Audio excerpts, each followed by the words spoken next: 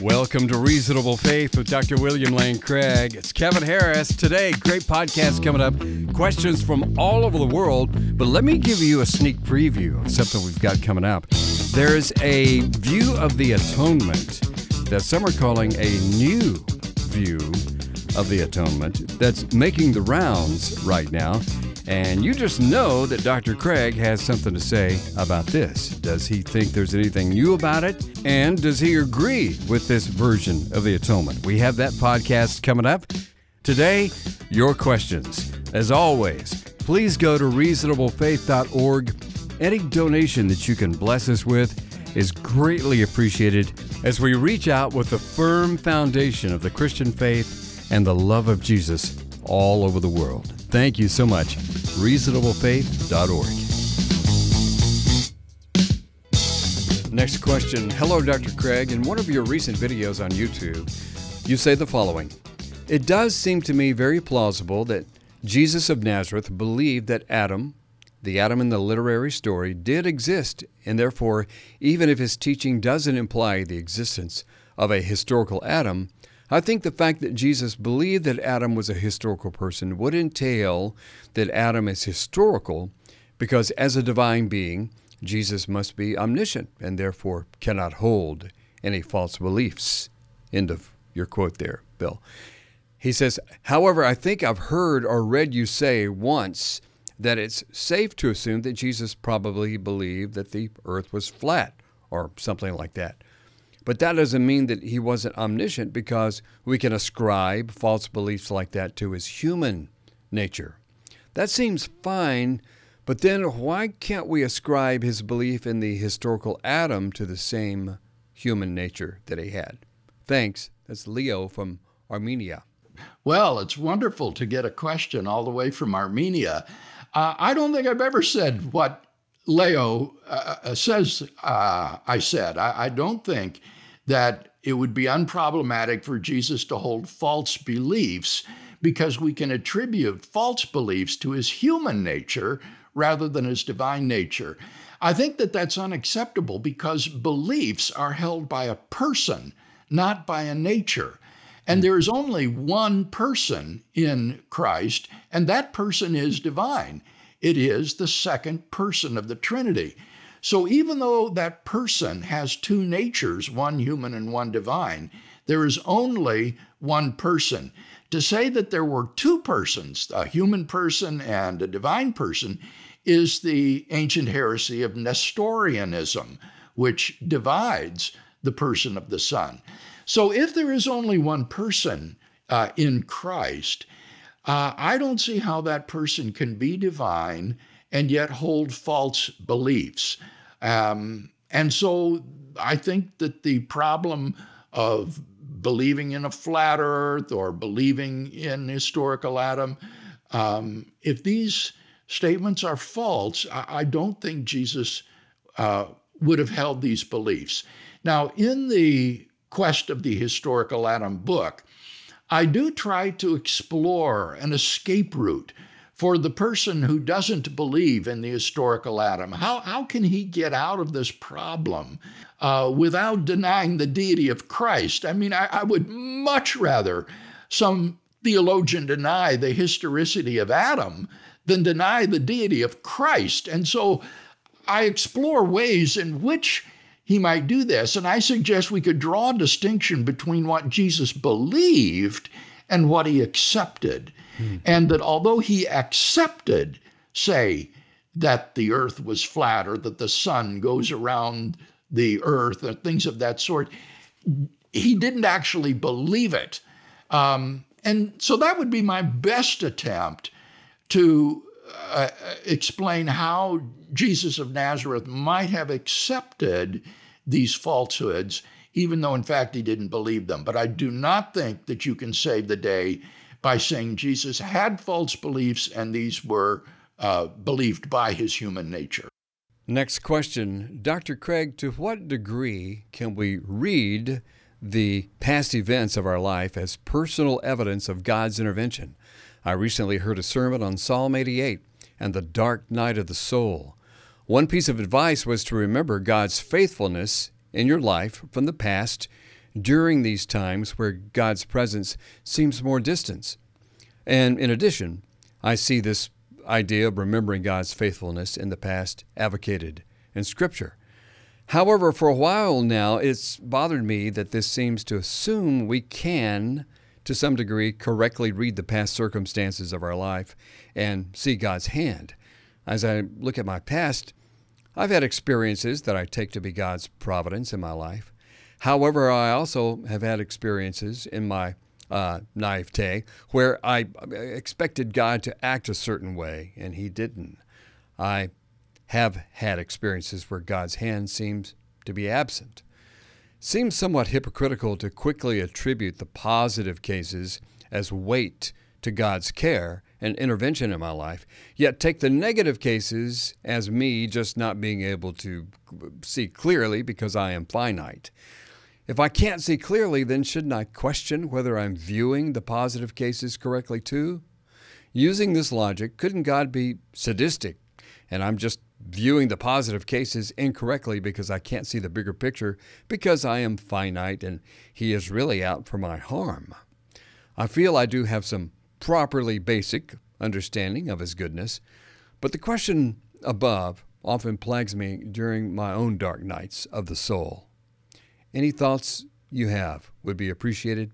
Bryce, in the United States. Yeah, I sympathize with Bryce's anguish.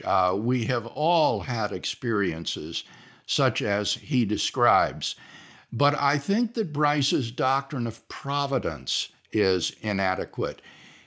He seems to think that we should attribute the good things in our lives to God's providential direction and the bad things in our life as being our own fault or problem.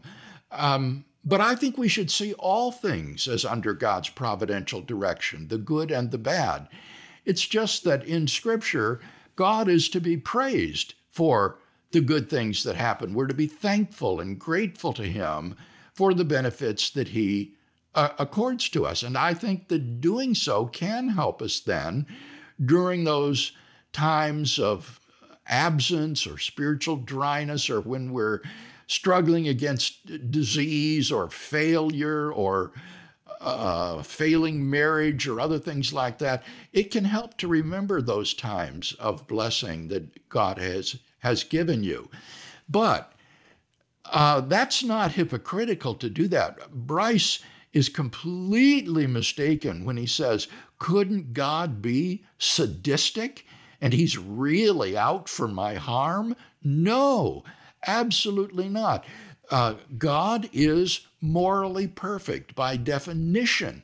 He is the greatest conceivable being, and moral perfection is part of that greatness.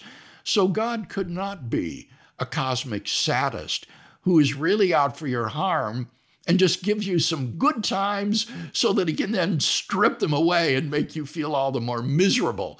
Not at all. We have a loving Heavenly Father who is taking us through the trials and tribulations as well as through the good times until He brings us home to be with Him. And like Job, our duty is to trust Him as we go through these difficult times, knowing that He is good and that our good is His ultimate goal.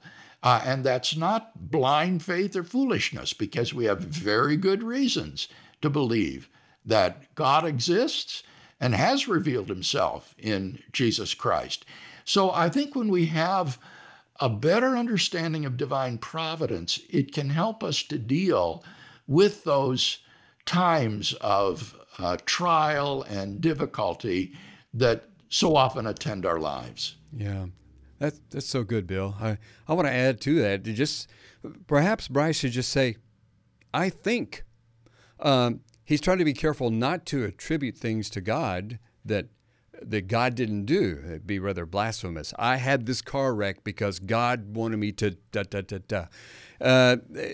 which may or may not be true. So maybe you can just say, I think God was trying to show me this, or I think that God was intervening here.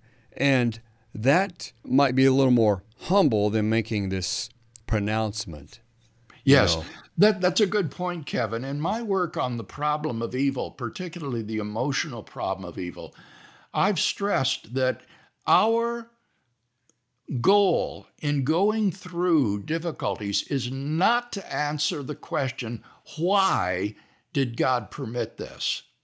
Rather, our goal in going through these is to ask our question, what is God teaching me through this? What can I learn from this negative experience? But in most cases, we'll never know why He allowed us to go through that. God's providential purposes are so much wider than our individual lives that a question like that is really unanswerable. Next question says, "Hi there, Dr. William Lane Craig. I am a Muslim and a longtime viewer and have watched your debates on Kalam cosmological arguments. Now, my question relates to crucifixion of Jesus and the denial in the Quran, as it is taken as universally attested historical fact and hence the Achilles heel for Islam. My question is, who saw it? Disciples were not at the crucifixion scene. Mark 16:8 ends without women telling what they saw, and John 20:24 through 25, the famous Doubting Thomas story, suggests people were still questioning crucifixion, and in Luke 24, Jesus opens disciples to fulfillment passages in the Old Testament after all was said and done. Paul famously said in 1 Corinthians 15:3 and 4, that Christ died for our sins according to the Scripture, not some universal event they all saw. So, majority of these passages seem to suggest crucifixion was long open to discussion, disputed, and argued over, far from certain or established fact. Therefore, my question is, how is this event deemed unquestionable when from your own Scriptures it is far from certain? The story of Doubting Thomas makes no sense in the Gospel of John in 90 to 95 AD. If people were all on the same page, but they heavily contested the issue. Thank you, and hope to hear your reply on this. Whipton in Finland. Thank you, Whipton, for joining us at Reasonable Faith in discussion. The crucifixion of Jesus is the one historical fact about the historical Jesus that no historical scholar denies. The evidence in favor of it is, in fact, overwhelming. There is nothing in our earliest sources about Jesus to suggest that there was ever any doubt or dispute that Jesus of Nazareth had died by Roman crucifixion. Mark 16:8, where the women did not say what they saw, is talking about the discovery of the empty tomb, not about the crucifixion of Jesus. John 20:24 to 25, about the Doubting Thomas story, is about the resurrection appearances of Jesus. It doesn't suggest in any way that people were doubting the crucifixion. In fact, you remember what Thomas said, unless I can put my finger in the prints of the nails and my hand in his side, I will not believe. The crucifixion was all too real and certain for Thomas, and he would not believe, given that Jesus had been crucified publicly. In Luke 24, when Jesus opens the eyes of the Emmaus disciples to understand the Old Testament scriptures, it's to show that the Christ, the Messiah, the Jewish Messiah, had to suffer these things before entering into his glory. So Jesus was explaining to them that this was all prophesied in the Old Testament. Again, why were the Emmaus disciples so discouraged? Because Jesus had been crucified.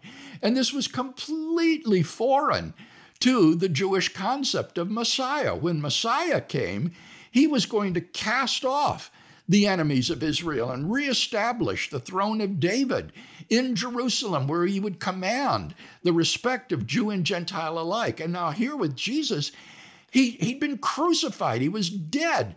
This put a question mark behind everything that they might have believed about him being the Messiah. And so the purpose of Luke 24 is to show that don't be surprised at this. This was prophesied in the Old Testament and had to come to pass.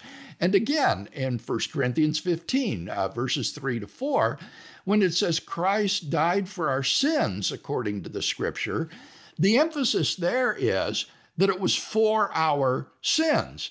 The crucifixion of Christ was a public event that was widely known, but you see, that it was for our sins is not publicly available. That's a theological interpretation.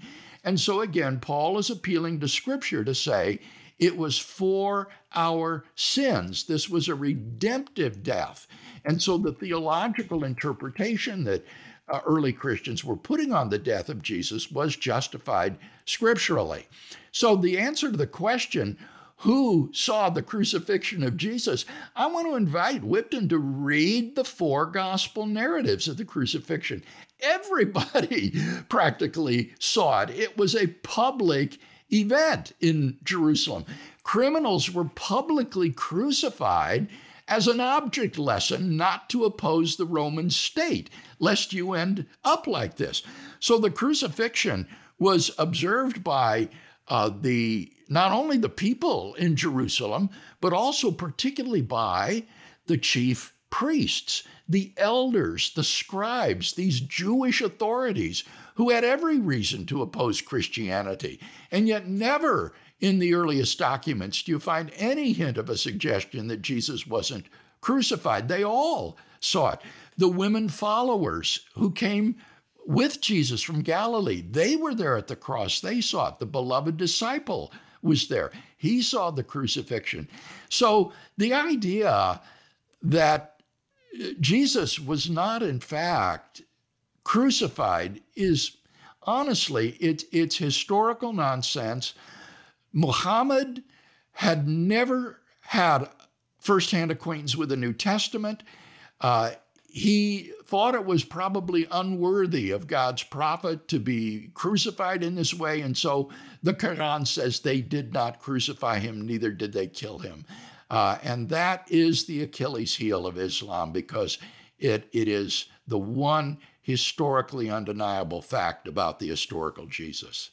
Next question. Dear Dr. Craig, I have planted and pastored churches for 22 years in Honduras and in my native England. I have immense respect for Bill and the ministry of reasonable faith. It has been so very helpful, especially in our extensive ministry amongst young agnostics and atheists. Bill's answer to question of the week, number 828, has encouraged me to ask about a theological matter which I have long pondered. Bill rightly points out that because we sin, we are not deserving of reward and we are deserving of punishment. Yet this truth is very, very often internalized and presented within the church as we do not deserve God's love, but He loves us anyway. Or as Bill worded it, God owes us nothing, quote unquote. I find this kind of statement difficult to reconcile with the Bible, to say the least. Every human being is made in the image of God. He is the Father of our spirits, and we are all His offspring. Seems to me that it is therefore His responsibility to love us. It is not an option. My offspring deserve my love and deserved it before they could even do right or wrong, for the simple reason that I brought them into the world. If I didn't love my children, I would be an irresponsible father at best. I owe it to them to love them. Far from meaning I must reward them for sin, it means that I must do all within my power to help them live rightly. Similarly, God has to love us, and He demonstrated this by taking responsibility for our whole lives, including our sin, via the cross, and giving us the Holy Spirit so we can live rightly. I would be very grateful if you can correct me if I am wrong. God bless, and may He continue to prosper your ministry. Peter in the UK. Thank you, Peter, for that question. It's wonderful to hear that you're using our reasonable faith tools in Honduras. I think that the failure in Peter's understanding is his assumption that God has moral responsibilities, that it is His responsibility to love us. I think that's incorrect. I don't think God is responsible to anyone. There is no higher authority to whom God is responsible. So I would advocate a view of ethics called divine command theory. According to divine command theory, God's very nature is definitive of the good. And his nature expresses itself to us in the form of divine commands that then constitute our moral duties or responsibilities. Moral duties arise as a result of imperatives issued by a competent authority. Now, if that's correct, it follows that God has no moral duties to fulfill because presumably he doesn't issue commands to himself. He is by nature good, which means he's loving, fair, generous, kind, just, and so forth. But he doesn't have duties to fulfill. So I would agree with Peter that God has to love us in the sense that it is a necessary expression of his morally perfect nature. As a morally perfect being, God must be loving. And so it's true, I think, that God necessarily loves us. But that doesn't mean that God has a responsibility or a duty to love us. I don't think God owes us anything, frankly, especially in light of our sin. But necessarily, he does love us, and he offers us a pardon for sin. Final question today, Bill. It says, "Hey, Dr. Craig, I've really enjoyed your work, and I think it's the best case for biblical Christianity that I've seen to date. For a while, it seemed to me that advances in science are not compatible with Christianity. However, I now see that God could have theoretically guided a process of natural evolution that culminates in the creation of human beings created in his image, even if these humans only occupy a minuscule amount of space and time in the grand scale of the universe.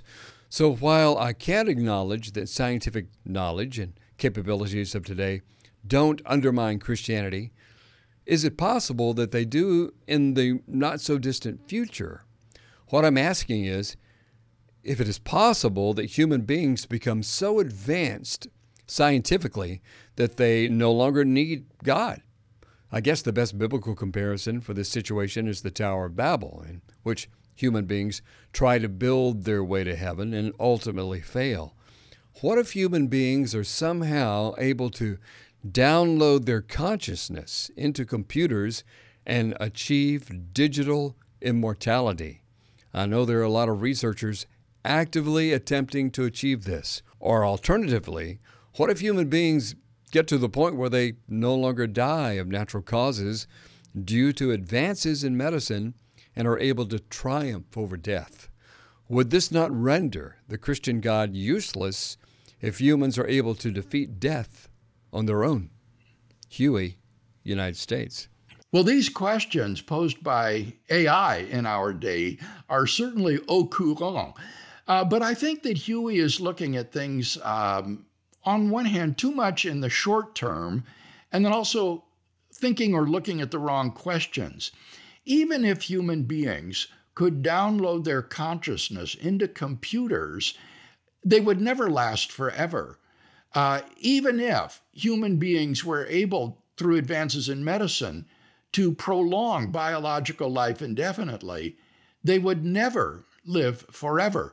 The universe is doomed to destruction in the heat death of the cosmos. Given enough time, all of the energy in the stars will eventually be used up and the stars will burn out.